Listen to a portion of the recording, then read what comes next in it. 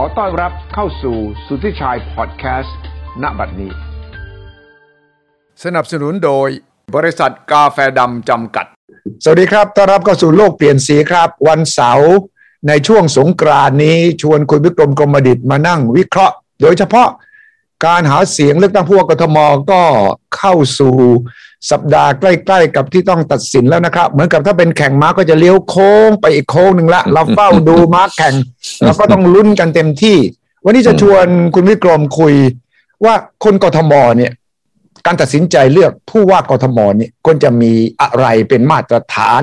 หลักการวิธีคิดอะไรต่างๆนานาด้วยแล้วจะชวนคุณวิกรมพูดถึงเรื่องถ้าเลือกตั้งผู้ว่ากทมได้ทำไมเราไม่คิดเลือกตั้งนายกเลยวิธีอย่างนี้ได้ไหม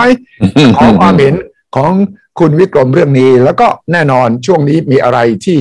ชวนคุณวิกรมคุยก็จะซักถามคุณวิกรมสวัสดีครับคุณวิกรมครับสวัสดีครับสวัสดีครับคุณวิชัยแล้วก็ท่านผู้ชมทุกท่านครับนี่ชุดสงกรานต์นะครับนี่ชุดสงกรานต์นะคุณวิกรมคือที่ประเทศสารขันของเราเนี่ยเราก็เล่นสงกรานต์นะแต่ไม่ค่อยรุนแรงเหมือนในพม่าแล้วก็ไม่เล่นยาวเหมือนในลาวเท่านั้นเองวันนี้ก็ชุดนี้ก็เป็นชุดที่มาจากสารขันเมื่อไม่นานนี้เองสารขันนี่ก็มีสงกรานต์คึกคักใช่ไหมไม่ใช่ที่สารขันมีถนนข้าวสารไหมมีเป็นแบบถนนอีกแบบหนึ่งเขาก็เป็นแบบเล่นกันแบบในวัดนะเป็นในวัดยังไม่ถึงขนาดข้าวสารเพราะข้าวสารนี่ระดับอินเตอร์นะ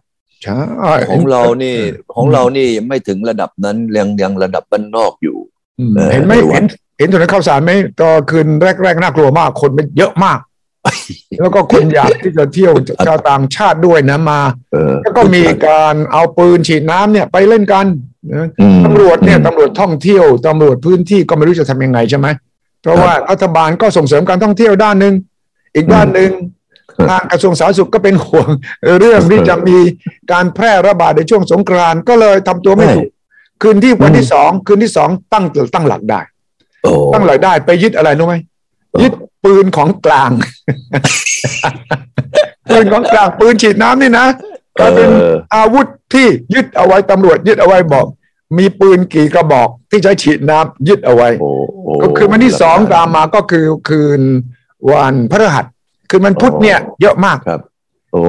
เห็นรูปเลือก4 ทุ่ม 5 ทุ่มยังเต็มไปหมดเลยแล้วคนใส่หน้ากากก็ไม่ค่อยมีเท่าไหร่ดังนั้นก็มีคนวิจารณ์ว่านี่ทำยังไงเพราะว่าก็มีคำประกาศมาจากสบคก่อนหน้านี้แล้วนะว่าขอให้อย่าเล่นสงกรานต์ลักษณะฉีดกันให้ใช้แบบปกติให้รักษาระยะห่างดูแลใส่หน้ากากแต่ปรากฏว่าพอคืนวันพุธเนี่ยรวมตัวกันครั้งแรกนี่โอ้คนเยอะแยะตั้งตัวใหม่วันต่อมาวันพฤหัสทางกทมตำรวจท่องเที่ยวก็ไปช่วยกันพยายามแยกอย่าอาจารย์ฉีดกันแล้วก็ยึดอาวุธอันสำคัญคือปืนฉีดน้ำเนี่ยเอาไว้ก็หวังว่าจะไม่เกิดกรณีที่จะมีการแพร่เชื้อมากเพราะว่าตัวเลขของคนเสียชีวิตมันสูงขึ้นทุกวันนะคุณวิกรม100 กว่าทุกวันนะ119แล้วไหมเมื่อวานนี้วันศุกร์119เนี่ยวันนี้เราติดตามดูตัวเลขแต่ว่ามันน่าห่วงนะตัวเลขถึงแม้ว่าคนติดเชื้อใหม่มันจะอยู่ที่ 20,000 กว่าแต่เราต้องดูตัวเลขคนเสียชีวิตและปอดบวมปอดอักเสบและ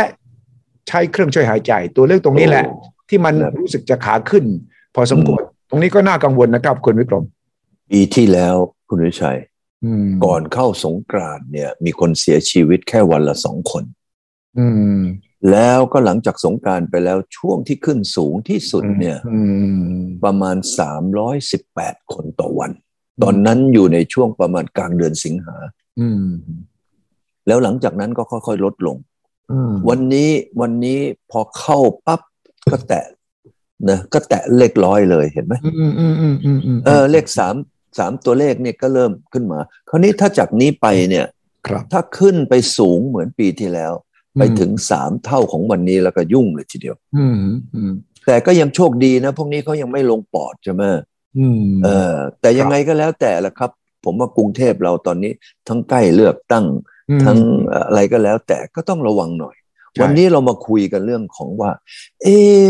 เราในฐานเนี่ยเป็นคนกรุงเทพคุณสุทธิชัยเป็นคนกรุงเทพตั้งแต่เมื่อไหร่โอ้ยอายุ18ก็เข้ากรุงเทพแล้วย้ายมโนครัวมาแล้วมันก็เป็นมาหลาย60 ปีแล้วครับโอ้แสดงว่ายังเร็วกว่าผมหลายเท่านะทำไมล่ะคุณไม่รู้อยู่แถวไหนมาช้าก็มาช้าหน่อยไงผมก็มาตอนอายุ20กว่าเยอะแล้วแหละวันนี้พอหลังจากที่เรามาเป็นคนกรุงเทพแล้วเรารู้สึกว่าเราก็อยากให้กรุงเทพเกิดการเปลี่ยนแปลงใช่ไหมแต่ก่อนจะเข้าเรื่องผู้ว่ากทมเนี่ยผู้ว่ากทมด้วยมันเกี่ยวเนี่ยข่าวช่วงวัน2 วันเนี้ยที่ผ่านมาเกี่ยวกับมีนักการเมืองเรื่องที่ถูกกล่าวหามีผู้หญิงหลายคนไปร้องเรียนว่าคนลามทางเพศต่างๆมันทำให้คุณวิกรมคิดถึงบทบาทของนักการเมืองเนี่ยคุณสมบัตินักการเมืองตรงนี้ยังไงอันนี้นะใครที่จะมาเป็นนักการเมืองหรือกระทั่งประเทศเนี่ยผมว่าเขาต้องมีปัจจัยในการที่เป็นผู้นำนะว่าเขาจะต้องโปร่งใสน่าเชื่อถือมีเครดิตได้แบบประเภทชอบไปอะไรนะพูดจาแทะโลมผมเห็นเยอะเลยแหละหรือชอบไปจับชอบไปอะไรเขาไปลวงเขาหรืออะไรต่างๆหรือแม้กระทั่งไปลวนลามเขาเนี่ยผมว่าอันนี้นี่ผมว่าพวกนี้ไม่ควรที่จะเข้ามาเกี่ยวข้องกับทางการเมืองแล้วโดยเฉพาะคนที่มีแบ็คกราวด์เป็นมีพ่อมีแม่นะเป็นผู้หลักผู้ใหญ่ด้วยพวกนี้ยิ่งไม่ควรใหญ่คนเหล่านี้เนี่ยไม่ควรที่จะมีไว้ในที่เราทุกคนเนี่ยจะเลือกหรือจะเอามานะมาเป็นผู้นำของประเทศเราเลยอันนี้ผมคิดว่าไม่ขนาดแค่เล็กๆน้อยๆเนี่ยมันยังไม่ปฏิบัติยังไม่ผ่านเลยเนี่ยอันนี้ก็เรียกว่าศีล 5ใช่ไหมใช่ครับแล้วก็ถ้าเกิดว่าข้อ1ในศีล 5เนี่ยเรายังไม่สามารถทำได้แล้วเราจะเข้าไปสู่ในการที่จะเป็นผู้นำที่ดีได้ยังไงอันนี้คือว่าแย่มากอันนี้ไม่เห็นด้วยเลยคุณวิชัยแล้วพรรคการเมืองก็ควรจะต้องตรวจสอบคนยังไงเพราะว่าแต่ละคนเสียงคุณสุทธิชัยครับพรรคการเมืองเนี่ยจะต้องตรวจสอบยังไงเพราะว่าเรื่องนี้คำถามสังคมก็มีเยอะมันมี2 ด้านนะครับมันมีด้านกฎหมายกับด้านสังคมถ้าสมมติบอกว่าก็ไปสู้กันทางกฎหมายอย่างเดียวแต่ว่าสังคมมีคำถามแล้วก็บอกว่าจะไม่ตอบคำถามสังคมเนี่ยมันก็จะมีปัญหานะคุณวิกรมอันนี้ต้องแสดงความโปร่งใสนะแล้วก็ต้องแสดงความเป็นสุภาพบุรุษถ้าเกิดว่าเราทำผิดเราก็บอกว่าผิดถ้าเกิดว่าเราทำผิดแล้วยังต้องไปอาศัยในหลักการของศาลในหลักการของอะไรนี่ผมว่าน่าจะไปใส่สลงนะเพราะว่าเรารู้อยู่แก่ใจเราไม่ต้องมีใบเสร็จเราไม่ต้องไปสาบานต่อที่ไหนใช่ไหมล่ะผมว่าคนที่รู้ว่าเราผิดหรือถูกนี่คือตัวเราถ้าเรารู้ว่าเราผิดแล้วเราก็ยอมรับผิดผมว่าตรงเนี้ยจะได้ใจนะฮะในความที่เราไม่มีมนุษย์คนไหนที่เกิดมาแล้วไม่เคยทำผิดหรอกแต่วันเนี้ยอย่าไปอ้างเอาศาลเอาอะไรต่ออะไรมาเนี่ยผมว่าไม่จำเป็นแล้วไม่ควรอย่างยิ่งถ้าคนแบบนี้เนี่ยแค่อย่างนี้ยังไม่กล้ารับผิดเลยแล้วงานใหญ่ๆเขาจะทำยังไงคือถ้าบริสุทธิ์จริงก็ต้องบอกรายละเอียดได้ใช่ไหมว่าเรื่องมันเกิดอย่างนี้อย่างนั้น เข้าใจผิดอย่างนั้นอย่างนี้เจตนาผมเป็นอย่างนี้มันก็ยังรู้สึกต้องอธิบายใช่ไหมถ้าบอกว่าผมไม่ตอบคำถามใดๆผมไปให้การกับตำรวจอย่างเดียวเนี่ยก็แสดงว่าก็จะสู้ตามกฎหมายแล้วจะไม่ตอบคำถามสังคมอย่างนั้นเหรอใช่การที่ไม่ตอบสังคมแล้วการที่ตัวเองก็เป็นนักการเมืองแล้วก็การที่ตัวเองก็รู้ว่าอะไรผิดอะไรถูกเนี่ยอันเนี้ยมันก็จะทำให้ยิ่งไปก็ยิ่งแย่นะผมว่าไอ้ตรงเนี้ยมันเป็นมาตรฐานที่สังคมไทยจะต้องมาเปลี่ยนนะสังคมไทยควรจะต้องกลั่นกรองสังคมไทยไม่ควรที่จะไปนับหน้าถือตาคนที่มีเงินนะแล้วก็มีบารมีแต่พฤติกรรมเนี่ยนะแย่ๆเร็วๆหลายๆคนเนี่ยเข้าไปสู่การเมืองเราต้องมีมาตรฐานตอนนี้พอเกิดเคสที่ว่ามีศาลตัดสินนักการเมืองคนหนึ่งมีที่ดินเท่านั้นเท่านี้แล้วก็บอกว่าให้ห้ามเล่นการเมืองตลอดชีวิตเนี่ยปรากฏว่าข้อมูลก็คือมีทั้งสสสวข้าราชการผู้ใหญ่ มีที่น่าสงสัยก็เข้าข่ายไปทำผิดกฎหมายตั้ง60-80 คนนะซึ่งก็ต้องพิสูจน์นะก็ไม่ได้บอกทุกคนผิดนะแต่ว่าโอ้ยมันเข้าข่ายอย่างนี้เลยเหรอคือถ้าเกิดเรามาย้อนกลับไปดูนะว่าคนที่เขาต้องการเข้ามาสู่มีอำนาจทางการเมืองเนี่ยถามว่าเขาต้องการเพื่ออะไรเอ่ยคุณทิชัยคิดว่าพวกนี้เขาต้องการยันกันผีไหมนั่นสิแล้วคนที่ต้องการยันกันผีเนี่ยก็แสดงว่าเขาคงต้องมีชนะติดหลังไหมล่ะใช่ไหมฮะผมว่ามีบางส่วนที่เขาก็มีส่วนแบบอย่างนี้นะที่เข้ามาสู่วงการเมืองนะวงการปกครองในประเทศไทยผมคิดว่าอย่างนั้นนะฮะฉะนั้นวันนี้การที่วันนี้ก็เป็นเรื่องของจริยธรรมของคนนั้นๆเนี่ยผมเห็นนักการเมืองหลายคนเลยที่ผมฟังแล้วผมก็โอ้โหผมอับอายมีความรู้สึกสะอิดสะเอียนกับไอ้ความคิดของเขายังมีหลายคนเลยเข้ามายังไม่ทันอะไรเลยในเรื่องตำแหน่งเข้ามาปั๊บก็ถามข้าราชการถามคนนี้นะว่าเอ้ยมีตรงไหนบ้างที่ฉันจะเอาผลประโยชน์ได้บ้างเขาไม่ได้เข้ามาเพื่อที่จะมาช่วยกันพัฒนาประเทศชาติอะไรเลยเข้ามาเพื่อจะมาตักตวงเรื่องผลประโยชน์เขาดูเรื่องธุรกิจการเมืองเป็นธุรกิจนะฮะมันเป็นธุรกิจอีกชนิดหนึ่งเขาลงทุนเพื่อจะมาเลือกตั้งเขาลงทุนเพื่อที่จะเข้ามาได้ตำแหน่งแล้วก็จะมาทำไมมาคืนทุนจากตรงนี้เพราะว่าเป็นความคิดที่เลวร้ายมากเลยนะสำหรับประเทศไทยจึงไม่แปลกเลยคุณวิชัยว่าวันนี้ทำไมประเทศไทยถึงล้าหลังลงไปเรื่อยแล้วก็เรื่อยก็เพราะว่าความคิดของนักการเมืองข้าราชการของเราผมยังนึกเลยนะว่าโอ้เนี่ยถ้าเกิดผมมีผู้บริหารในบริษัทผมเนี่ยอย่างกับผู้บริหารอย่างกับสังคมอย่างเราเนี่ยผมว่าอมตะเจ๊งไปตั้งหลายปีมาแล้วนะใช่พฤติกรรมอย่างนี้นิสัยอย่างนี้จังพยายามหาจังหวะโอกาสที่จะได้เปรียบสร้างความได้เปรียบโดยไม่พิจารณาถึงผลประโยชน์ของสังคมเนี่ยน่ารังเกียจจริงๆผมเนี่ยมีเพื่อนนะเพื่อนสนิทกันหลายคนเลยซะที่ตอนนั้นเนี่ยก่อนที่จะเข้าเป็นนักการเมืองนะกับวันนี้ที่เข้าเป็นนักการเมืองเหมือนกับหน้ามือกับหลังมือเลยคุณวิชัยอย่างนั้นเลยเหรอโอ้โหไม่เคยคิดว่าไอ้อย่างคนแบบนี้เนี่ยนะจะเป็นอย่างนี้ได้เขาบอกว่าในอดีตนี่นักการเมือง2 คนเนี่ยที่เคยมีโกงกินเยอะที่สุดนะ2 คนรวมกันแล้วยังไม่เท่าคนนี้1 คนเลยอย่างนั้นเลยเหรอโอ้โหแต่เขาบริหารภาพพจน์เขาดีมากเลยนะความคิดความอ่านความสามารถดีมากแต่ปรากฏว่าพอเข้าไปพอมีอำนาจขึ้นมาปั๊บเนี่ยคนมันเปลี่ยนมันตลกไหมคุณวิชัยเพราะผลประโยชน์เพราะว่าสิ่งเย้ายวนใจมันเยอะอย่างเช่นกรณีเรื่องของที่เนี่ยคุณวิกรมถ้าคุณวิกรมเป็นนักการเมืองเป็นสสสวเป็นรัฐมนตรีเป็นข้าราชการชั้นสูงเนี่ยในวัฒนธรรมแบบไทยการเมืองไทยจะมีคนมาเสนอเลยนะผมเดานะว่าจะมีคนมาเสนอท่านครับที่นี่ที่อย่างนี้แหละครับเดี๋ยวผมจัดการให้นะครับแล้วคนนี้ก็จะเป็นหน้าม้าไปเป็นโบรกเกอร์ไปแล้วก็ไปขู่เข็น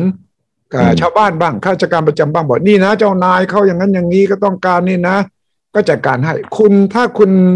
เป็นนักการเมืองที่ไม่มีหลักการจริงๆเนี่ยคุณก็ยอมทำสิ่งชั่วร้ายนี่เลยเพราะว่ามันสะดวกมากโอกาสที่คุณจะทำชั่วร้ายเนี่ยทำผิดกฎหมายมันมีสูงมากโดยคุณคิดว่าคุณไม่มีใครจับคุณได้ไม่มีใครเข้าไปถึงคุณได้หรือคุณเนี่ยยอมรับ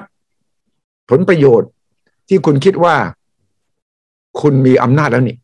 คุณก็ทำสิ่งเหล่านี้ได้แต่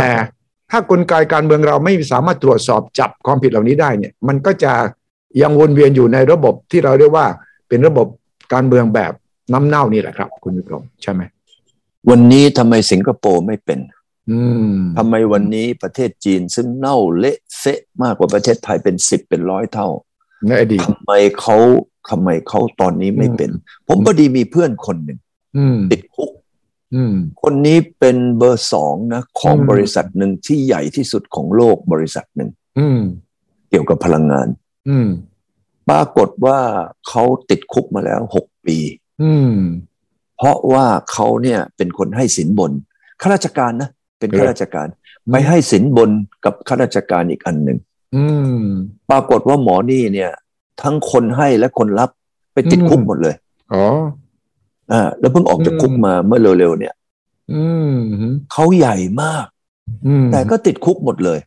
วันนี้คนจีนเนี่ยติดคุกเกี่ยวกับเรื่องของคอร์รัปชันเรื่องความไม่โปร่งใส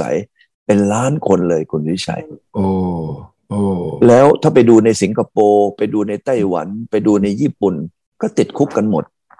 แต่ทำไมนักการเมืองไทยถึงมีอิทธิฤทธิ์นะมีความสามารถในการไม่ติดคุกล่ะคุณสุทธิชัยเพราะอะไรเอ่ยเพราะอะไรก็เพราะพวกเราเล่นพวกไงเพราะว่าพวกเราเนี่ยก็จะมาอ้างไอ้นี่มันพวกกันผมเนี่ยฟังอะไรแล้วบอกอ๋อคนนี้เหรอโอ้นี่พวกกันก็เอาไอ้ตรงคำว่าพวกกันเนี่ยมาใช้ในการทำไมช่วยเหลือซึ่งกันและกันฉะนั้นประเทศไทยเราก็จมปลักอยู่แต่ตรงเนี้ยถ้าเกิดว่าการที่เราจะไปเลือกไม่ว่าจะเป็นนักการเมืองไม่ว่าจะเป็นผู้ว่าเนี่ยถ้าเราเลือกคนอย่างพวกนี้เข้ามาเนี่ยใช่ไหมคุณวิชัยใช่เราก็จะเป็นแบบเนี้ย40 ปีที่แล้วเรานี่คุณวิชัย40 ปีที่แล้วที่คุณวิชัยนี่เห็นว่าประเทศที่ข้างบ้านของเรานี่อยู่ข้างหลังเราหมดเลยนะเริ่มตั้งแต่ตอนเหนือนี่คือเกาหลีลงมาไต้หวันแล้วก็ลงมาสิงคโปร์ขึ้นมาหน่อยถึงมาเลเซียครับแล้วเข้าไปประเทศจีนพวกนี้เมื่อ40-50 ปีที่แล้วนี่อยู่ข้างหลังเราหมดเลยใช่ไหมใช่แล้วทำไม40 ปีผ่านไปทำไมเขาถึงเจริญกว่าเราตั้งเยอะเรายังทำไมล้าหลังกว่าเขาอีกอ่ะก็เพราะนี่ไงรวยเป็นกระจุกจนกระจายไงก็เพราะว่าคนเนี่ยไม่กี่คนนี่ร่ำรวยจากผลประโยชน์ของประเทศและอย่างที่ผมมักจะพูดเสมอเลยว่าวันนี้เวียดนามเนี่ยเขาแซงเราไปแล้วเรื่องของการส่งออกนำเข้าเรื่องของการลงทุนเขาแซงเราไปแล้วเมื่อเช้านี่มีคนเพิ่งให้ผมเห็นนะว่าไอ้การส่งออกของเวียดนามเนี่ยตอนนี้เขามากกว่าเราเนี่ยเฉพาะขาส่งออกอย่างเดียวนะของปีก่อนนี่ไม่ใช่ปีที่แล้วสิปี20เนี่ยมากกว่าเราปี2020เนี่ยมากกว่าเราละถามว่าเพราะอะไรทำไมตอนนี้เขาจะแซงเราแล้วเป็นเรื่องที่น่าตลกอยู่อันนึงผมเพิ่งเจอผู้ใหญ่เมื่ออาทิตย์ที่แล้วเนี่ยมีผู้ใหญ่จากจีนมาคุยให้ฟังว่าตอนนี้จีนไปลงทุนในอาเซียนเนี่ยครับนะประเทศไทยเนี่ยเป็นอันดับที่7แล้วนะที่มาลงคนจีนมาลงทุนในนี้เขาบอกผมถามว่าเอาเป็นไปได้ยังไง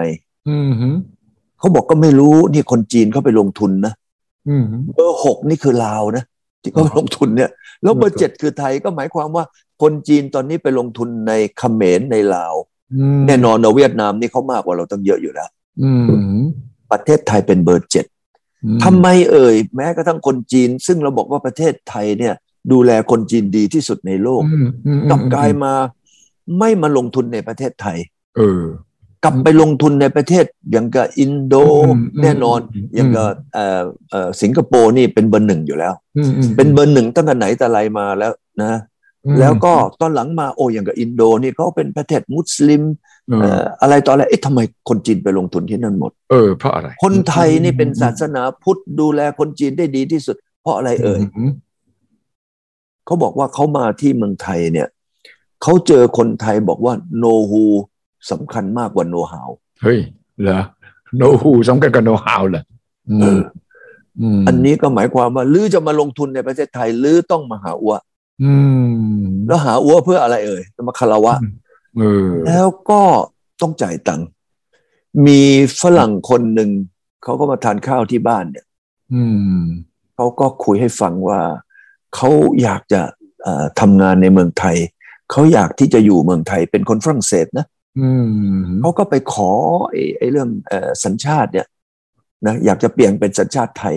ขอตั้งนานไม่ลงมาสักทีนึงเสร็จแล้วเขาก็ไปหาไอ้คนที่ทำอันเนี้ยนะ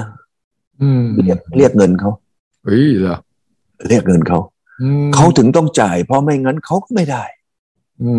สิ่งเหล่านี้จะไม่เกิดขึ้นที่สิงคโปร์สิงคโปร์เนี่ยเขาจะดูแลพวกนี้ไปแล้วทำไมเกิดที่เมืองไทยล่ะก็เพราะเรื่องของโกงกินไง เรื่องของเป้าหมายการที่มาทำงานให้กับราชการทำงานให้กับประเทศเนี่ยพวกนี้ถามว่าผมถามคุณวิชัยหรือถามท่านผู้ฟังผู้ชมทุกท่านคิดว่ามีคนที่เข้ามาเพื่อที่จะมาช่วยเหลือประเทศสร้างประเทศเราเนี่ยด้วยความจริงใจเนี่ยนะในการเป็นข้าราชการในการเป็นนักการเมืองมีสักกี่เปอร์เซ็นต์ของจำนวนคนที่เข้ามาโอ้อันนี้น่าสนใจแต่ไม่เคยมีการสำรวจชัดเจนก็คนไทยก็คงจะเดาได้แหละนะดูจากพฤติกรรมของนักการเมืองนะแล้วก็ราชการเอางี้เพื่อที่จะให้ทางแฟนรายการได้แสดงความเห็นครับถามว่าคนที่มานะรับราชการแล้วก็จะมาช่วยเหลือดูแลทางด้านการเมืองเนี่ยเข้ามาด้วยใจที่จะทำไมช่วยเหลือสร้างสรรค์ประเทศสักกี่เปอร์เซ็นต์ลองเขียนคำว่ากี่เปอร์เซ็นต์10% 5% 20 30 50ลองเขียนดูเขียนเข้ามาในจอเราแล้วเรามาดูที่ว่าถ้าเกิดเรามีคนที่นะแฟนคลับของเราซึ่งถือว่าเป็นประชาชนคนทั่วไปเนี่ย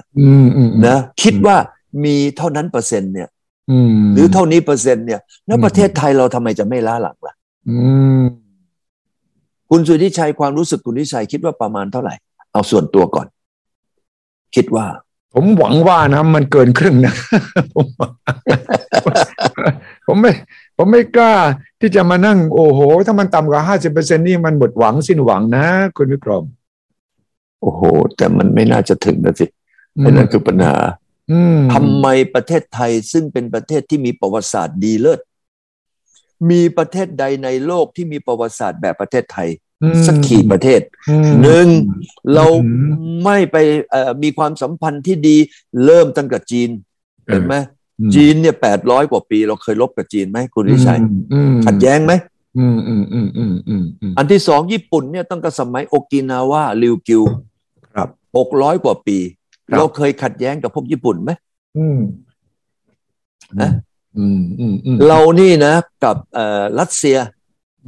ยเนี่ยนะกับเรานะ100 กว่าปีความสัมพันธ์ไม่เคยมีในประวัติศาสตร์ว่าเราลบกับรัสเซียเลยนะเรากับอเมริกานี่เป็นประเทศแรกในเอเชียที่เจริญสัมพันธไมตรีมีความสัมพันธ์กับอเมริกาเกินกว่า200 ปีเคยมีลบกับอเมริกาไม่เอ่ย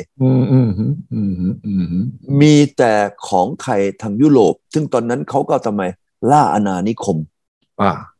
มีแค่ช่วงนั้นที่เราก็ทำไมเราก็มีกระทบกระทั่งกับเขาฝรั่งเศสนี่มาจากทางตะวันออกครับใช่ไหมเราก็มีกระทบกระทั่งอังกฤษมาสั่งตะวันตกกระทบกระทั่งแล้วดัตช์ใช่ไหมฮอลแลนด์มาจากตอนใต้ใช่ซึ่งก็ถือว่าในช่วงยุคนั้นเวลานั้นก็ต้องมีกระทบกระทั่งกันแต่สุดท้ายเราก็ยังมีความสัมพันธ์ที่ดีอันนี้ถือว่าเป็นประวัติศาสตร์ที่สุดยอดไหมคุณชัยใช่อันที่สองภูมิศาสตร์มีใครไหมที่บินจากตะวันออกจะไปยุโรปเนี่ยไม่แวะประเทศไทยเห็นไหมต้องแวะประเทศไทยมีกรุงเทพเนี่ยเป็นเมืองที่ทำไมทุกคนจะต้องมาตั้งสถานทูตจะเอาเป็นเมืองที่ทำไมทุกคนจะต้องมาพูดคุยประชุมกันเห็นไหมฮะประเทศไทยเรานะมีภูมิศาสตร์ที่ดีดีที่สุดแต่ทำไมประเทศไทยในน้ำมีปลาในนามีข้าวแผ่นดินก็ไม่ไหวใต้ฝุ่นก็ไม่มีหิมะก็ไม่ตกเราเป็นอู่ข้าวอู่น้ำของโลกแต่ทำไมชะไหนเลยเราตอนนี้วิ่งอยู่บนเส้นลู่ทางที่เราวิ่งอยู่เนี่ยชาวบ้านแซงเราหมดเลยใน40 ปีที่ผ่านมาและตอนนี้เวียดนามแซงเราไปแล้วเรื่องการลงทุนแล้วก็นำเข้าส่งออกแซงไปแล้วลาวตอนนี้มาแซงที่เรื่องของประเทศจีนว่าคนจีนมาลงทุนในประเทศลาวมากกว่าประเทศไทยซะแล้วคุณวิชัยจำได้มาวันนั้นเราคุยกันเรื่องอีสานนะที่เราคุยกันของผู้บริหารของอีสานเนี่ยตอนนั้นผมประกาศบอกว่าผมจะมอบ100,000เขายังไม่มาเอาไปเลยนะ วันนี้หมอแท้จริงนี่แกก็แท้จริงจริงๆเลยนะเนี่ยแป๊บเดียวแกมาเอาไปแล้ว500,000แกลุยวันนั้นเราพูดกันว่าอย่างไงผมบอกว่าถ้าลองดูจากนี้ไปนับไปอีก2 ปีนะลาวเนี่ยจะแซงอีสาน นี่รถไฟเขาวิ่งยังไม่กี่เดือนเลยตอนนี้ทำไมตัวเลขเรานี่แซงประเทศไทยละสำหรับคนจีนนะทำไมเป็นอย่างนี้ทำไมเราถึงสู้เขาไม่ได้ในเมื่อคนไทยเขาก็บอกว่าเราเป็นคนเก่งเราไม่แพ้ใครในโลกนี้คุณสุวิชัยเห็นด้วยไหมว่าคนไทยเก่งนะไม่แพ้ใครเลยนะดูอย่างศรีถนนชัยเนี่ยในโลกเนี่ยในประเทศไหนมีศรีถนนชัยมากเท่ากับประเทศไทยมั้งใช่ไหมใช่เราเนี่ยมีศรีถนนชัยไปค่อนประเทศไหมคุณสุวิชัยครับเราเก่งนะเราเก่งนะเรามีประวัติศาสตร์ที่เราไม่เคยเป็นเมืองขึ้นของใครเราไม่ต้องไปพูดถึงพม่านะเราพูดถึงทั่วโลกพม่าเนี่ยตอนนั้นเพราะว่าเรื่องช้างเผือกเท่านั้นเองใช่ไหมคราวนี้ถ้าเกิดเรามาพูดแล้วเราเก่งมากแต่เหตุชั้นไหนเหตุใดเราถึงล้าหลังกว่าเขาเอาวันนี้ไม่ใช่เพราะว่าการเมืองเรื่องของข้าราชการฉันมีอำนาจฉันมีบารมีแล้วฉันก็มีทำไมล่ะโอกาสที่จะร่ำรวยหรือเปล่ามันมีคนวิเคราะห์นักวิชาการวิเคราะห์ว่าสาเหตุหนึ่งที่เป็นเช่นนี้คือระบบอุปถัมภ์ในสังคมไทยหรือภาษาฝรั่งเรียกว่า patronage ก็คือช่วยเหลือความจริงการช่วยเหลือซึ่งกันและกันเป็นเรื่องดีนะมันช่วยเหลือนะความเอื้ออาทรเมตตานี่เป็นจุดแข็งของสังคมไทยนะแต่ถ้าความเอื้ออาทรนั้นมันเข้าไปสู่ผลประโยชน์ที่ทับซ้อนขึ้นมาแล้วเราก็แยกไม่ถูกระหว่างคำว่าความเอื้ออาทรช่วยเหลือซึ่งกันและกันกับเรื่องระบบอุปถัมภ์พอระบบอุปถัมภ์มาปั๊บก็แปลว่าคุณจะทำอะไรผิดจะมีคนคุ้มกัน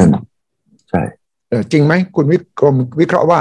มันเป็นเพราะวัฒนธรรมแบบระบบอุปถัมภ์ที่มันข้ามเส้นของคำว่าช่วยเหลือซึ่งกันและกันมันมากกว่านั้นอีกสิไอ้อุปถัมภ์เนี่ยมันระหว่างบุคคลต่อบุคคลแต่เฉพาะตนเนี่ยมาเพื่อกอบโกยสิไอ้ตรงนั้นหนักกว่าอุปถัมภ์อีกเป้าหมายของคนที่มาเป็นราชการหรือนักการเมืองเนี่ยเข้ามาเพื่อกอบโกยวันนี้เนี่ยผมเชื่อเลยว่ามีหลายๆคนเลยนะว่าที่เขาเนี่ยไม่สามารถจะชี้แจงแหล่งเงินนะกับไอ้การลงทุนวันนี้ไปลงทุนที่นั่นไปลงทุนที่นี่ไปเช็คดูสิครับว่าการลงทุนอันนั้นเนี่ยไปใช้ชื่อแม่ไปใช้ชื่อพี่ชื่อน้องชื่อญาติโยมแต่ถามว่าเงินลงทุนตรงนั้นเนี่ยญาติโยมของเขาเอาเงินมาจากไหนสิแล้วไปดูซิว่าใครเป็นเจ้าของโครงการใช่ใช่แล้วไปดูซิว่าเขากินอยู่อย่างไรราชการของเราเนี่ยผมถามจริงๆเถอะว่าเงินเดือนตรงนั้นเนี่ยเขาสามารถที่จะมีบ้านนะหลายๆหลังมีที่หลายๆผืนมีเมียหลายๆคนมีอีหนูหลาย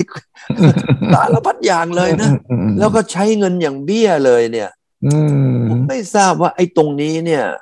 ทั้งสังคมแล้วก็นับหน้าถือตาพวกนี้นะแต่ไม่ตั้งความกังขาว่าเขาเป็นข้าราชการเขาเอาเงินมาได้ยังไงส่งลูกไปเรียนเมืองนอกข้าราชการไทยเนี่ยกี่เปอร์เซ็นต์ของข้าราชการที่มีตำแหน่งหน่อยเนี่ยแล้วส่งลูกไปเรียนเมืองนอกไปเรียนอังกฤษไปเรียนอเมริกาแล้วก็มีรถมีลามีขับมีใช้ซื้อบ้านซื้อช่องผมวันนี้ประเทศจีนเขาทำอยู่2 เรื่องนะคุณวิชัยครับวันนี้ถ้าเกิดให้ท่านฉีมาบริหารประเทศไทยเนี่ยเขาบอกว่าข้าราชการวันนั้นผมเคยคุยไปทิ้งท่านฉีประกาศไปบอกว่าถ้าลืออยากจะรวยลืออย่ามาทำข้าราชการถ้าลือมาทำราชการหรือโกงกินก็จับลือเข้าคุกท่านฉีพูดแค่นี้นะหมดไปเรื่องที่2มาท่านฉีบอกว่าข้าราชการคนไหนส่งลูกส่งเมียไปอยู่ต่างประเทศช่วยมาลงทะเบียนไว้หน่อยแสดงว่าลงทะเบียนแสดงว่าคุณมีตังเป็นพิเศษร่ำรวยผิดปกติหรือเปล่าคุณต้องมาลงทะเบียนนะข้าราชการเขาเริ่มจากข้าราชการก่อนแล้วก็ลงมาว่าไปซื้อบ้านไปลงทุนมีอะไรลงในชื่อใครอันนี้ข้อที่1มาลงทะเบียนนะให้ข้าราชการจีนมาลงทะเบียน เอามาลงทะเบียนเสร็จเขาบอกว่าถ้าคนไหนไม่ลงทะเบียนแล้วเขาจับได้มีอยู่กรณีเดียวคือเข้าคุกโดยไม่ต้องมาไอ้นั่นเลยนะโอ้โหทุกคนไปลงทะเบียนกันหมดเลยนะครับพอไปลงทะเบียนกันหมดแล้วมันก็ถามที่บอกว่าเอาไปชี้แจงว่าเงินตรงนี้มาแต่ใดโอเคไอ้นั่นเมืองนอกนะเมืองนอกอันที่สองนี่เมืองในอยู่ในประเทศนะยูก็ต้องทำแบบนี้ข้าราชการโอ้โหคุณวิชัยเอ้ยเนี่ยแหละ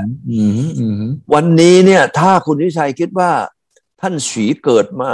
เป็นที่ปรึกษานะประเทศไทยเนี่ยแล้วประเทศไทยทำแบบประเทศจีนเนี่ยคุณสุทธิชัยคิดว่าเราจะมีข้าราชการหายไปทั้งหมดกี่เปอร์เซ็นต์โอ้โหไม่อยากคิดไม่กล้าคิดหายไปนะแต่ว่าเราต้องมีความหวังนะคุณวิกรมเราจะมาบอกว่าปัญหาเป็นอย่างนี้แล้วก็เรายอมรับหรือว่าเราบอกท้อแท้ก็ไม่ได้นี่ไงแล้วเราหวังยังไงนี่มันมาตั้ง88 ปีแล้วนะทำยังไงจากนี้ไปทำยังไงเนี่ยเมื่อเรามีเทคโนโลยีใหม่จับผิดได้โซเชียลมีเดียก็สามารถทุกคนเป็นหูเป็นตาได้ใครทำอะไรผิดเนี่ยเราจับได้แล้วก็ความถูกต้องแม่นยำคนรุ่นใหม่ก็ต้องการความเท่าเทียมมากขึ้นนะต้องการความโปร่งใสมากขึ้นนะคุณวิกรมมีความหวังไหมวันนี้เมื่อกี้ที่พูดท่านฉีคนบอกโอ้ยทำไม่ได้เพราะเขาเป็นคอมมิวนิสต์เราก็จะมีข้ออ้างนะเราพวกศรีถนนชัยเราก็บอกว่าเอางี้ไม่ต้องท่านฉีหรอกเอาสิงคโปร์ก็ได้เอายุโรปก็ได้เอาญี่ปุ่นก็ได้เนี่ยที่เขาทำกันยังไงเราก็ทำกันอย่างนั้นน่ะผมสมัยก่อนนะตอนเรียนอยู่ไต้หวันนะเขาบอกว่าห้ามข้าราชการเนี่ยไปพวกผับตอนนั้นผมก็บอกว่าอย่างนี้ข้าราชการเขาก็เครียดสิใช่ไหมที่นั่นเขาเป็นอย่างนี้นะหมดเลยครับแต่ราชการไทยนักการเมืองไทยว่าเปิดโรงนวดเองว่าเปิดผับเองว่าเปิดบาร์เบียเองว่าเปิดบ่อนด้วยมีบ่อนใช่ไหมเราอย่างนี้แล้วเนี่ยเราเป็นผู้บริหารแต่เราเป็นโจรเองเนี่ยวันนี้ประเทศเรามันจะไปได้ยังไงเราก็จะต้องเอากฎเกณฑ์เมื่อกี้ที่ว่าใช่ไหมเอามาทำที่ประเทศไทยบอกว่าเราเป็นประชาธิปไตยใช่ไหมล่ะเรายืนบนพื้นฐานของความถูกต้องใช่ไหมเราเป็นเมืองพุทธนะคุณวิชัยผมไม่เชื่อว่าที่ไหนเนี่ยในโลกนี้จะมีความเข้มข้นของการเป็นเมืองพุทธเท่ากับประเทศไทยเราก็ไปสวดมนต์พูดถึงศีล 5โอ้ยอะไรก็แล้วแต่สารพัดอย่างแต่พระเป็นเองพระนี่เป็นเจ้าของบ่อนยังมีเลยแหละใช่ไหมอย่างนี้เป็นต้นอย่างเงี้ยเพราะอะไรเพราะเราประเภทรูปหน้าปะจมูกใช่ไหมเพราะว่าเราทำไมล่ะเราเอาแต่ผลประโยชน์ใส่ตัวนี่ฉะนั้นถ้าถามว่าจะทำยังไงก็กฎหมายเรามีกฎหมายที่ดีเลยนะแต่ผู้ปฏิบัติตามกฎหมายไม่ได้ทำตามกฎหมายเอาง่ายๆเลยนะตอนนี้มีคนในนี่หนังสือผมจะเป็นคนดีเนี่ยผมตั้งชื่อเพราะว่าทำไมผมไปพูดที่ในกรมราชทัณฑ์นะเดิมทีผมจะตั้งชื่อ The Truth ความจริง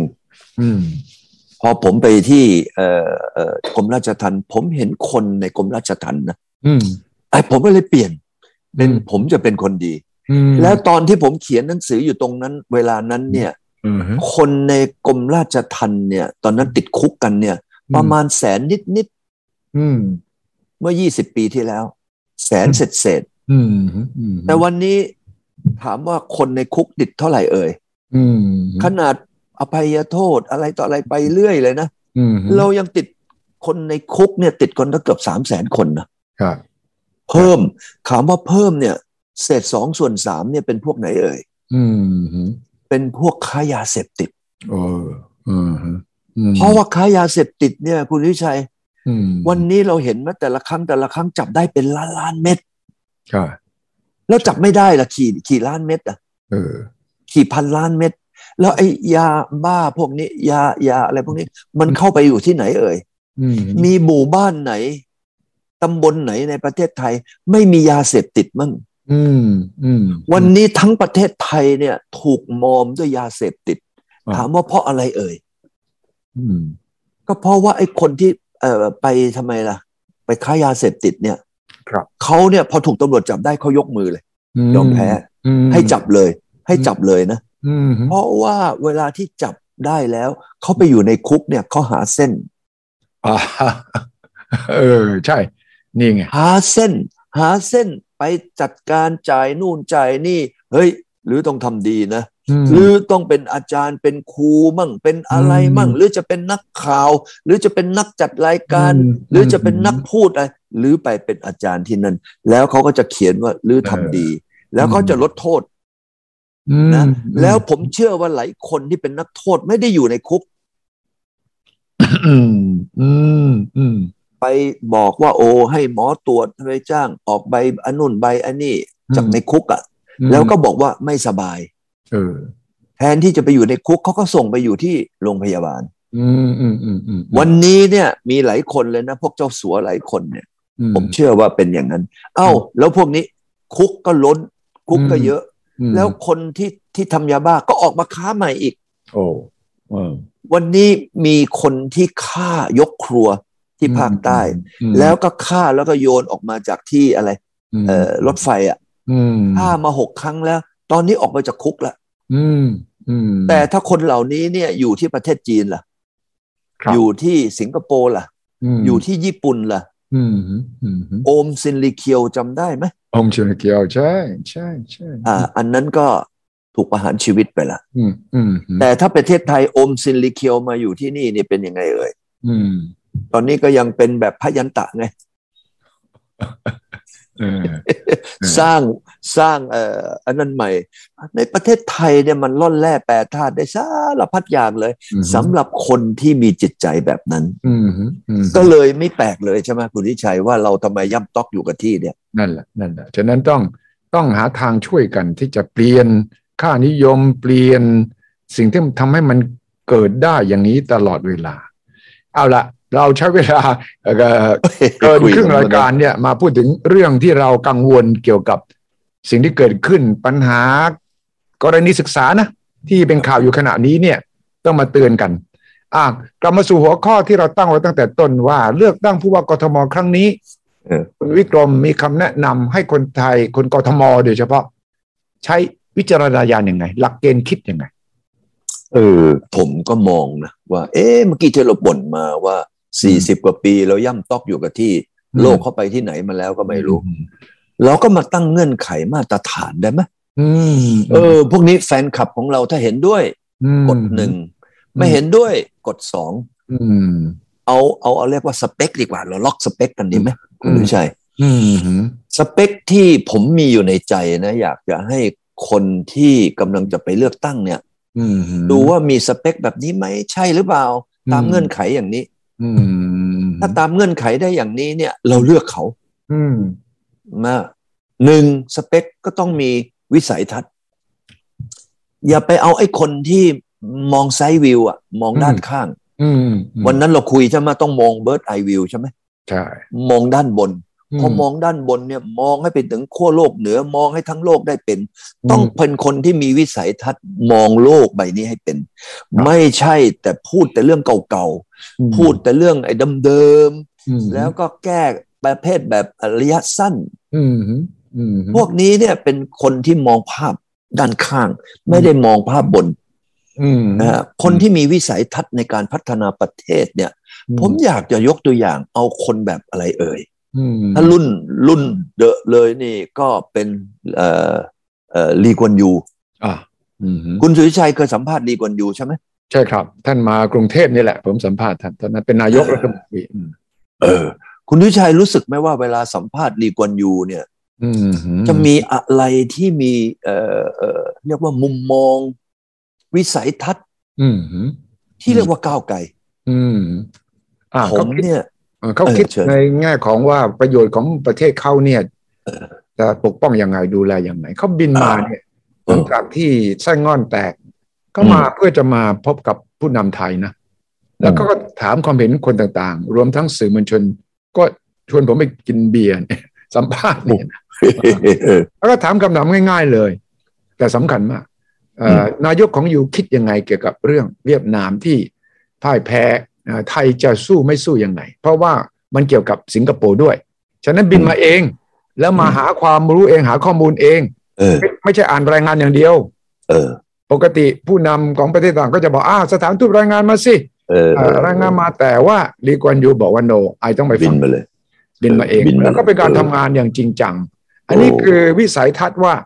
ถ้าเวียดนามแตกแล้วไทยกลายเป็นโดมิโนตัวต่อไปสิงคโปร์จะทำยังไงก็มาแซวเสียงก่อนจะไปเจอนายกไทยคุยกับพวกสื่อพวกนักวิชาการนักธุรกิจดูก่อนได้ข้อมูลเสร็จถึงไปถามนายกไทยได้ถูกต้องเห็นแล้วก็ทำการบ้านขนาดนี้นี่อันนี้แสดงถึงความทำไมมีวิสัยทัศน์และรับผิดชอบว่าอนาคตเขาพะวงเรื่องอะไรเอาแหละลีกวนยูใช่หรือไม่ผมเนี่ยมีเจอท่านลีกวนยูมา2 ครั้งแล้วก็มีครั้งหนึ่งนั่งทานข้าวกันบนโต๊ะเนี่ยโดยจัดโดย DHL ที่กรุงเทพเนี่ยผมได้คุยแล้วได้ฟังท่านลีกวนยูพูดอยู่ไม่นานเนี่ยผมก็รู้สึกว่าท่านลีกวนยูเป็นคนที่ตั้งใจมากเวลาคุยกับเราเนี่ยนะมีสมาธิสูงมากเราไปคุยกับดูที่ว่าท่านเติ้งเฉาผิงที่ท่านเติ้งเฉาผิงเนี่ยเป็นแรงงานไปทำงานอยู่ในฝรั่งเศสและยุโรปแล้วก็ไปเรียนอะไรต่อมีอะไรก็ไม่รู้แต่เติ้งเฉาผิงพอละกลับมาปั๊บเนี่ยสิ่งที่เติ้งเฉาผิงดูดซึมนะและก็ได้เข้าใจยุโรปรู้ว่าในโลกเนี่ยยุโรปเนี่ยคือเป็นต้นตำราของการพัฒนาใช่ไหมกลับมาสู่เมืองจีนนี่ด้วยวิสัยทัศน์ตรงนั้นเปิดประเทศจีนทันทีเลยบอกว่าเอาเซินเจิ้นไปทดสอบดูสิแล้วจากวันนั้นเซินเจิ้นเป็นโมเดลแล้วก็ทำประเทศจีนมาจนกระทั่งทุกวันนี้ประเทศจีนโตอย่างก้าวกระโดดเกินถัวเฉลี่ยกว่า 9% ต่อปี GDP พอมาถึงท่านฉีก็บอกถ้าโตอย่างนี้มันจะกลายเป็นลูกโป่งนะ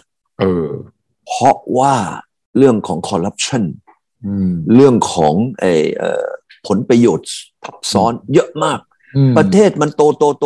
แต่มันจะแย่เอาท่านฉีก็มีวิสัยทัศน์ในการที่จะทำให้ประเทศจีนนั้นเข้มแข็งแข็งแรงตลอดไปก็เลยจัดการทำไมมีวิสัยทัศน์ในการมาปรับมาจัดระเบียบของประเทศนี่ขนาดเนี่ยนะคุณวิชัยเคยเห็นจีนนะคนจีนเนี่ยเรียนแบบตะวันตกเช่นสักเช่นเจาะลิ้นครับเช่นเจาะจมูกเจาะไอ้นู่นเจาะไอ้นี่มีไหมในประเทศจีนเคยเห็นข่าวไหมก็มีกฎห้ามใช่ไหมมีไหมทางสีจิ้งผิงบอกลืมมาดูของจื้อหน่อยสิของจื้อนี่มีประวัติศาสตร์มา 2,600 ปีอเมริกาแค่200 กว่าปีลือก็ไปเรียนพังฮิปปี้นะแล้วก็อะไรก็ไม่รู้ซา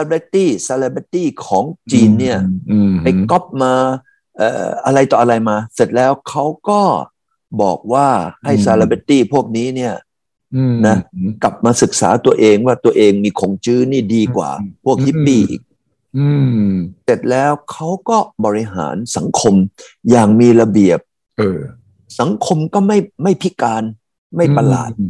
เห็นภาพไหมเพราะว่าเขาบอกว่าของจื้อนี่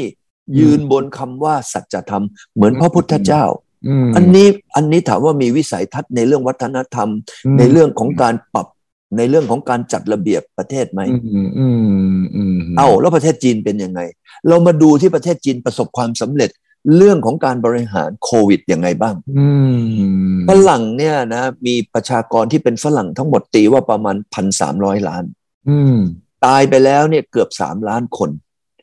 จีนมีประชากรอยู่ 1,400 ล้านแต่ตายไปแล้ว 4,000 กว่าคนอันนั้นมันสะท้อนถึงเรื่องของการมีวิสัยทัศน์ในการควบคุมเมื่อวานนี้สีจิ้งผิงประกาศอยู่ที่ไหหลำครับบอกว่าเราจะอดทนเพื่อชัยชนะว้าวนะใช้คำพูดเพียงว่าเราจะต้องมาอดทนเพื่อชัยชนะในการจัดการโควิดให้เป็นศูนย์เห็นไหมฮะอันนี้ก็เรียกว่าวิสัยทัศน์ของผู้นำประเทศจะเปลี่ยนประเทศจะไม่เป็นอย่างกับที่เขาเป็นกันอันที่สองครับผู้นำเนี่ยจะต้องมีความขยัน อืมมีความทำไมล่ะรับผิดชอบมีความมุ่งมั่นนะต่อภาระหน้าที่ไอ้ที่แบบว่าต้องไปพักร้อนต้องไปอะไรต่ออะไรไปแคมป์เดวิดจะต้องไปอะไรต่ออะไรเนี่ยผมว่าเราเนี่ยตอนเลิกเป็นผู้นำแล้วนะเราจะไปนอนพักขีเป็นปีๆอย่างไงที่ไหนก็ได้แต่ในช่วงเวลาทำงานเนี่ยไม่ต้องพักร้อนเราต้องทำงานอย่างเต็มที่ถ้าเกิดเราคิดว่าเราทำงานไม่เต็มที่อย่าสมัครอย่ามาเป็นถ้าไอ้คนที่ประเภทแบบว่าแม่ฉันจะต้องมาทำหน้าที่เป็นผู้นำประเทศฉันจะต้องวันหยุดฉันจะต้องไปนอนสูบบรรยากาศอะไรต่างผมว่าเราอย่ามาทำเราอย่ามาสมัครเราอย่ามาทำหน้าที่เป็นผู้นำถ้าเราจะมาเป็นผู้นำต้องทำงานนะทำงานหนักต้องรับผิดชอบต้องมีความมุ่งมั่นข้อที่สองข้อที่สามนี่เราจะต้องไม่โกงกินเราต้องยึดผลประโยชน์ของประเทศนะเป็นเป้าหมายครับเราเนี่ยจะต้องไม่เห็นแก่ตัวถ้าเราเห็นแก่ตัวไปทำเซ็งลี่ซะอย่างกับท่านฉีเนี่ยบอกว่าถ้าใครเนี่ยนะอยากรวยอยากมาเป็นข้าราชการอยากมาเป็นนักการเมืองถ้าคนที่อยากจะร่ำรวยเห็นไหมอย่างกับประเทศไทยเราบอกว่าเราจะร่ำรวยได้ก็ต่อเมื่อเรามีอะไรมีอำนาจมีบารมีแต่ท่านฉีบอกไม่เอาไม่ต้องถ้าเราได้ผู้นำที่มีความคิดในความรับผิดชอบขยันไม่ต้องคิดถึงอะไรวันหยุดวันอะไรต่างๆเพราะว่าคุณวิชัยผมถามคุณวิชัยหน่อยคุณวิชัยนี่นอนตอนกี่โมงนอนนะมันเกี่ยวอะไรกันกับสีจิ้นผิงเกี่ยวต้องเกี่ยวคุณวิชัยตอนนี้ไม่เกิน5 ทุ่มแล้วคุณวิชัยตื่นกี่โมง6 โมงไม่เกิน6 โมงครึ่งคุณวิชัยต้องไปพักร้อนที่ไหนจะร่างกายเหนื่อยทนไม่ไหวไหมไม่ต้องทำไมคุณวิชัยถึงไม่ต้องไปพักร้อนคุณวิชัยที่ทำรายการแบบโอ้โหผมว่าคนหนุ่ม2 คนนี่ยังทำเท่ากับคุณวิชัยไม่ได้เพราะอะไรคุณวิชัยเปล่าวันนี้นะเพราะอะไรเพราะคุณสุทธิชัยมุ่งมั่นในหน้าที่ถ้าเกิดผู้นำของเราทำงานแบบคุณสุทธิชัยกลางคืนนอน1 คืนวันที่2ก็มีกำลังที่จะไปทำละใช่ ถูกต้องไหมไม่ต้องไปพักร้อนไปพักร้อนทำอะไรในเมื่อทุกคืนก็นอนพอแล้วแต่ไม่กลางคืนไม่นอนไปกงกันนะไปเที่ยวอีหนูมั่งอะไรอย่างเงี้ยเยอะแยะไปหมดเลยผู้นำเราใช่ป่ะอันนี้ข้อที่3ข้อที่4เราต้องมีความคิดสร้างประเทศให้เป็นปึกแผ่นเราอย่ามาคิดนะว่าไอ้พวกกันไอ้นั่นคนละพวกประเทศไทยของเราสร้างนะเขาเรียกว่าก๊กสร้างเหล่าด้วยเรื่องผลประโยชน์เรื่องการเอื้อซึ่งกันและกันคนไหนที่ช่วยกันไอ้นี่ก็เป็นพวกเดียวกันในประเทศเราแบ่งก๊กแบ่งเหล่าเราแตกแยกใช่ไหมฮะแล้วอันสุดท้ายนะต้องเป็นคนที่มีผลงานถูกต้องถ้าเป็นคนที่ไม่มีผลงานไอ้พวกพูดเก่งเนี่ยนะไอ้พวกสร้างกรุงโรมด้วยคำพูดนะผลงานนี่วัดยังไงไปดูประวัติเขาเคยทำงานอะไรเขาเคยประสบความสำเร็จอะไรอย่างนั้นใช่ไหมแน่นอนและไอ้การที่เขาสร้างผลงานเนี่ยมันมีการสร้างผลงานด้วย2 อย่างอย่างหนึ่งก็คือเงินชาวบ้านกับอีกอย่างหนึ่งก็คือเงินส่วนตัวไอ้คนที่เอาเงินหลวงมาทำเนี่ยนะแล้วก็ไปทำเนี่ยประสบความสำเร็จมากน้อยขนาดไหนก็ต้องดูใช่ไหมฮะจะไปบอกว่าอันนี้ไม่เป็นความสำเร็จก็ไม่ได้ฉะนั้นความสำเร็จเนี่ยผมดูเยอะเลยนะวันเนี้ยที่อยู่ในวงการเมืองของเราหรืออะไรต่ออะไรมีหลายคนเนี่ยขนาดจะเป็นนายกช่วยได้ซ้ำไปเนี่ยนะไปถามเขาว่านี่ถามจริงๆเถอะลองช่วยเขียนมาที่มีโครงการอะไรบ้างที่ประสบความสำเร็จด้วยความคิดวิสัยทัศน์แล้วก็ความพยายามจนเป็นรูปมาทำมั่งเราก็ต้องไปดูถ้าไอ้คนไหนตอบไม่ถูกแล้วคนไหนพูดแบบว่าโอ้ยฉันเป็นตำแหน่งนั้นเป็นตำแหน่งนี้มีนักวิ่งคนไทยนี่วิ่งเก่งมากเลยนะนักวิ่งเหรอเป็นนักวิ่งเก่งอันนี้ต้องไปชนะโอลิมปิกนะไม่เคยได้เหรียญทองขนาดนั้นดิต้องได้เหรียญทองนักวิ่งไทยไม่ใช่ไม่ได้เหรียญทองเขาได้ทองไง เขาได้ทองเป็นยุ้งเขาได้เงินเป็นยุ้งเลยเห็นไหมมีขโมยคนหนึ่งเข้าบ้านข้าราชการคนหนึ่งเขาบอกว่าในนั้นต้องมีเงินเป็นพันล้านอ่ะโอ้โหนี่วันเนี้ยเราเนี่ยดูสิเป็นอย่างนี้ฉะนั้นต้องมีผลงานเห็นไหมฮะฉะนั้นถ้าใครที่มีเงื่อนไขแบบอย่างนี้เนี่ยคุณสุทธิชัยกับผมเนี่ยเราจะหย่อนบัตรให้เขาเนี่ยจะหย่อนบัตรด้วยความอะไรเอ่ยสบายใจไหมมั่นใจไหมเชื่อใจไหมใช่ถ้าเราได้ผู้ว่าประเทศผู้ว่ากทมที่มีเงื่อนไขอย่างนี้นะคุณสุทธิชัยคิดว่ากรุงเทพจะรถติดเช่นอย่างกับปัจจุบันไหมเห็นไหมวันนี้ถามว่าตัวเลขคุณสุทธิชัยลองไปถามดูสิถามคนที่สมัครผู้ว่าตอนนี้ทั้งงวดหน้าไปถามดูนะถามจริงๆเถอะคิดว่าเมืองหลวงอย่างกรุงเทพเนี่ยต้องมีสัดส่วนของผิวจราจรกี่เปอร์เซ็นต์ของพื้นที่ลองถามเขาสิผมยังไม่เชื่อเลยนะว่าไม่แน่ใจเลยว่าที่เรามีทั้งหมดเกือบ30 คนตอนเนี้ยรู้หรือเปล่าว่ามาตรฐานโลกเนี่ยมันต้องมีผิวจราจรทั้งหมดกี่เปอร์เซ็นต์ของพื้นที่1,600 ตารางกิโลเมตรนี่ต้องเชิญผู้สมัครมาให้คุณวิกรมตั้งคำถามเหล่านี้นะที่จริงคุณสุทธิชัยถ้าเกิดว่าวันไหนมีสัมภาษณ์อะไรในฐานะที่ผมนี่สร้างเมืองอมตะไงคุณไปตั้งคำถามเหล่านี้เลยขอรู้วิสัยทัศน์ขอรู้ว่าท่านรู้ข้อมูลแค่ไหนใช่แล้วก็ไอ้ระบบซิงกิ้งของกรุงเทพเนี่ยเป็นยังไงมีทั้งหมดกี่ตารางกิโลเมตรแล้วที่ตอนนี้จมอยู่ใต้ระดับน้ำทะเลของพื้นที่1,600 ตารางกิโลเมตรนะแล้วท่อระบายน้ำบ่อบำบัดน้ำเสียอะไรอย่างเงี้ยเป็นยังไงแต่วันนี้ทุกอย่างเนี่ยเราก็จะมาติวกันอย่างเนี้ยมันก็จะไม่ใช่เพราะว่าพวกเนี้ยมันเป็นเทคนิคเนี่ยมันก็ต้องเอาคนที่เขาเคยทำและมีความรู้มาทำผู้ว่าเราเนี่ยต้องมีวิสัยทัศน์ในการที่จะใช้คนเก่งของโลกเนี่ยครับวันนั้นเราเลยมาเคยบอกมาแล้วใช่ไหมว่าถ้าเราเนี่ยเอากรุงเทพมาตัดเค้กกรุงเทพตัดเค้กเลยสมมุติว่าผมเนี่ยเห็นแล้วมี5 ประเทศเอา5เนี่ยมาหาร 1,600 ตารางกิโลเมตรก็จะได้ประมาณสัก500 ตารางกิโลเมตรต่อ1 ก้อนแล้วเราก็มาจับอะไรนะจับไอ้ตั๋วกันน่ะจับฉลากกันว่าถ้าเราได้พวก5 ประเทศนี้มาปั๊บเราก็ตัดกรุงเทพออกเป็น5 ก้อนแล้วเอา5 ประเทศนี้ที่เขามี the best city in the world ให้เขามารับผิดชอบเป็นบ้านพี่เมืองน้องในเค้กก้อนนั้นเลยเขาเนี่ยทำเมืองของเขามาเนี่ยจนกลายเป็นเมืองที่ดีที่สุดในโลกใน top 10 the best city in the world เราให้เขามาแข่งกันเด็กคุณดุยชัยให้เขามาเลยอันเนี้ยเอาเลยเอานี่ฝั่งทนขี่เค้กเอาไปเลยก้อนหนึ่งฝั่งพระนครขี่เค้กเอาไปขี่ประเทศแล้วประเทศเหล่านี้คุณดุยชัยเรามอบอำนาจให้เขาไปเลยว่าเขาไปทำงานกับท้องถิ่นทำอะไรบ้าง1ออกแบบได้แบบที่มันเป็นมาตรฐานโลกว่าสัดส่วนเนี่ยกี่เปอร์เซ็นต์ของผิวจราจรถึงรถจะไม่ติดเห็นไหมฮะ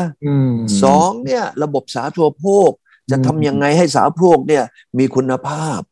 3เนี่ยถ้าเกิดอุทกภัยวาตภัยนะฮะอะไรก็แล้วอัคคีภัยก็แล้วแต่อันเนี้ยมันจะต้องมาดูแลได้ยังไงพวกนี้เนี่ยนะไปถามผู้สมัครของเราไม่มีใครรู้หรอก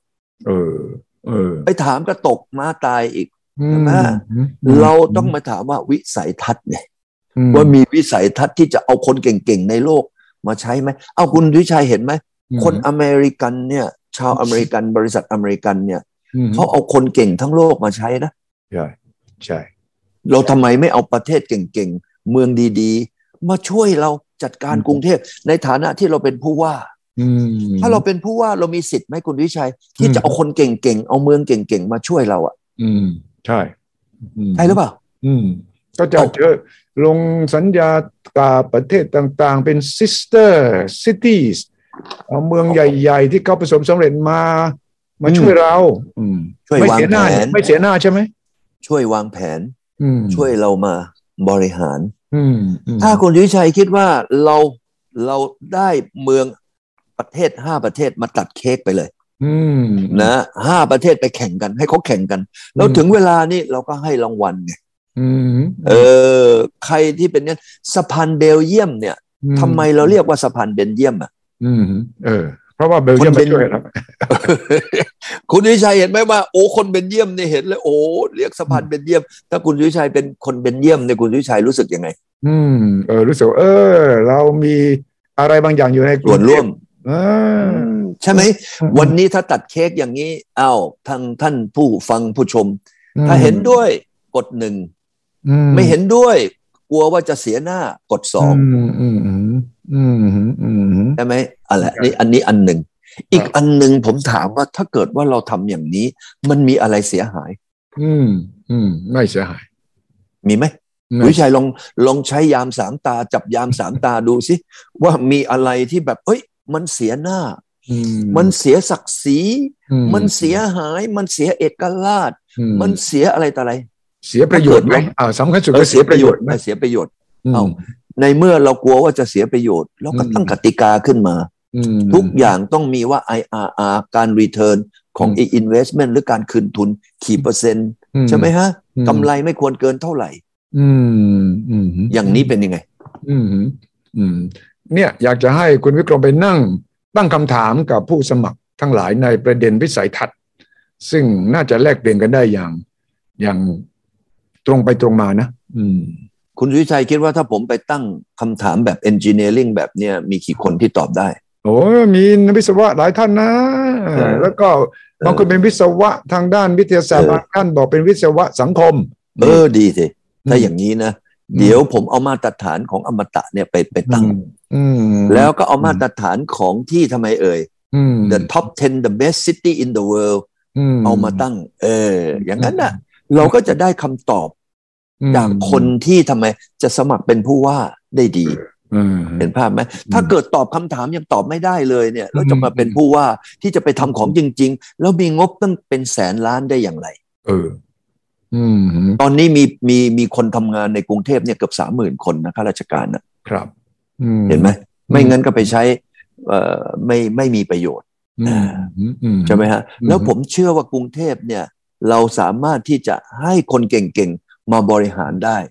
แล้วก็เปลี่ยนแปลงกรุงเทพได้อย่างแน่นอนนี่เลยครับ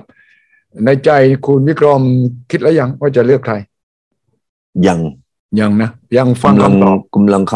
ฟังคำตอบเพราะว่าบางคนนี่หน่วยก้านดีนะบางคนบอกว่าจบที่นี่เคยทำงานตรงนี้มาผ่านเดี๋ยวก็มาฟังเขาดูก่อนว่าใครเก่งที่สุดใครดีที่สุดวันนี้เราต้องเลือกคนเก่งโดยที่มีเงื่อนไขคนดีที่มีทำไมล่ะอย่างที่ว่าเนี่ยให้ครบมีประวัติมีวิสัยทัศน์นะมีความกล้าที่จะทำอะไรใหม่ๆแล้วก็สำคัญคือพฤติกรรมทางสังคมต้องดีด้วยนะทางศีลธรรมด้วยดีด้วยนะใช่วันนี้ไปดูเลยว่าเงินเลือกตั้งของเขาเนี่ยมาจากไหนที่เขาซื้อป้ายซื้ออะไรเนี่ยไปเช็คมาเหอะไปแค่ไปเช็คงวดนี้นะว่าเงินเหล่านี้นี่ที่เขาใช้อยู่เนี่ยมาจากไหนก็จะรู้เลยว่าต่อไปเนี่ยเขาจะเอื้อประโยชน์ให้กับใครนี่ครับคือคำถามใหญ่ๆคำถามที่คุณวิกรมตั้งสำหรับเราชาวกทมที่จะต้องเอาไปใคร่ครวญพิจารณาตัดสินใจหย่อนบัตรให้ใครหรือไม่ยังมีเวลาครับยังก่อนจะถึง22 พฤษภาคมเนี่ยยังมีเวลาที่เราจะตั้งคำถามและพยายามให้ทุกคนที่อาสามาตอบคำถามของเราอย่างที่คุณวิกรมตั้งเป็นประเด็นนะครับขอบคุณทุกท่านที่ติดตามนะครับวันนี้เวลาหมดพอดีครับคุณวิกรมสวัสดีครับสวัสดีครับคุณชัยครับสวัสดีครับสนับสนุนโดยบริษัทกาแฟดำจำกัดสามารถติดตามสุทธิชัย Podcast ได้ทุกช่องทางทั้งระบบ iOS และ Android สุทธิชัย Podcast anywhere anytime any device